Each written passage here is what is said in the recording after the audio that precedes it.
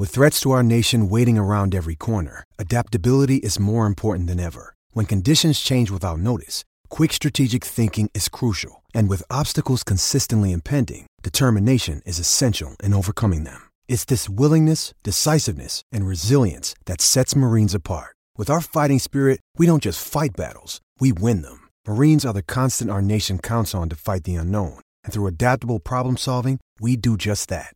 Learn more at marines.com.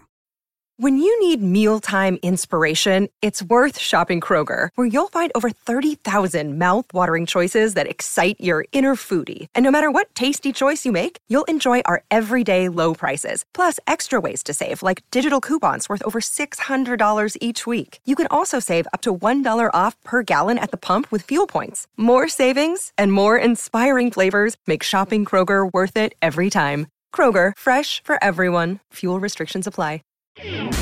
I'm James Crepey with the Oregonian and Oregon Live, bringing you the latest Oregon Ducks headlines.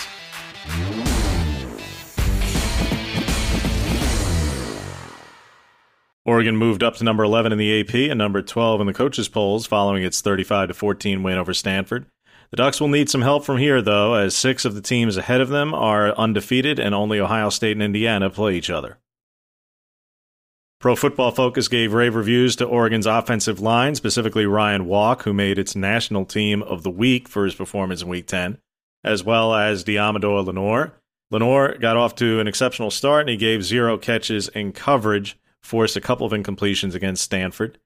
Oregon's offensive line didn't allow a sack and was charged with just 7 losses on pass blocks combined, according to Pro Football Focus. The Ducks travel to Pullman, Washington this week to take on Washington State. Game time announced as 4 o'clock on Fox. The betting line opened as 10 points and quickly went down to 7 in favor of the Ducks.